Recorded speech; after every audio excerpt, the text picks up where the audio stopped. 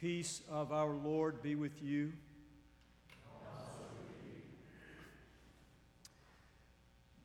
Every 3 years, when the Common Lectionary asks the church throughout the world to read this morning's gospel lesson, it never fails to take me back to a conversation I had almost exactly half a lifetime ago.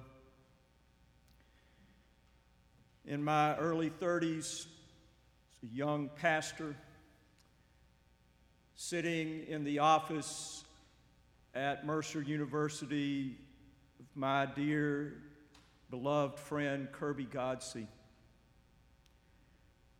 I can't remember why, but I had undertaken at that point in my life the practice which I continue to this day of forcing myself to read all 4 Gospels in a single week.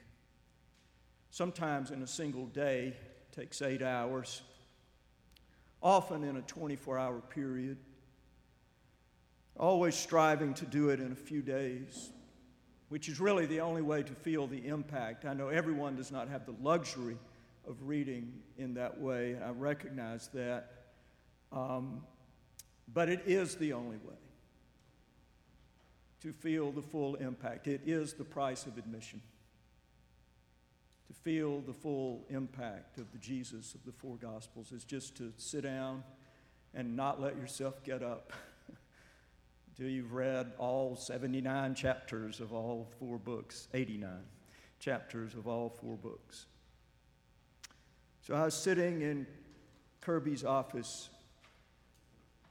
and I remember saying to him, I cannot reconcile the Jesus of the 4 Gospels with the institutional ambitions and thus obligations and thus anxieties of the church. I find it impossible to reconcile the Jesus of the 4 Gospels with the institutional ambitions, obligations, and anxieties of the church. And I'll never forget Kirby's response. I'm so glad you have that tension in you, Chuck,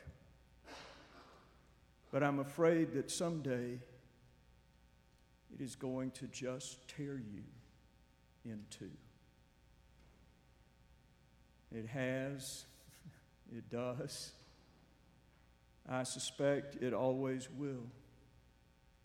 And no passage of Scripture puts a more clear frame around all of that than this morning's lesson from the Gospel of Mark. A passage in which Peter found it so difficult to just let Jesus be Jesus that Peter actually took Jesus aside and the gospel says rebuked Jesus. Come now, Jesus. No more of this talk of suffering and rejection and death. Peter, finding it so impossible to just let Jesus be Jesus, that Peter rebuked Jesus. And all of us across the centuries since, finding it so hard to let Jesus be Jesus, that while we would never rebuke Jesus, we have been quick to remake Jesus into a more manageable, reasonable Christ of Christianity. A Christianity which has grown massive and powerful and in so many ways so beautiful, and which has done so much good in the world,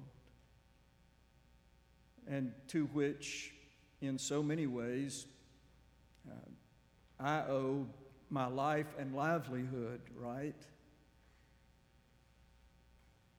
But it is the church's job to never let us forget the real Jesus. It is the church's job to help us all have an unmuddled up theology that is crystal clear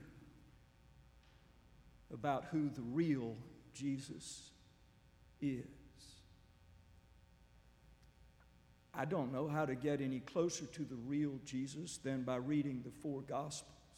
I understand the four Gospels are not inerrant or infallible any more than any other part of the Bible is. Inerrancy and infallibility is about a 300 or 400-year-old idea, and it is a compliment that we pay the Bible that the Bible never asked to be paid.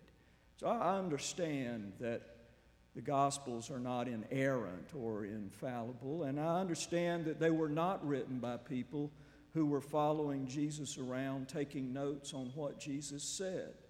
Gospel of Mark was written in the mid-60s, Matthew and Luke written in the 70s, 80s, Gospel of John in 90. So generations have passed. These Gospels are being written for specific communities of faith, just like Paul's letters to the Romans or the Corinthians.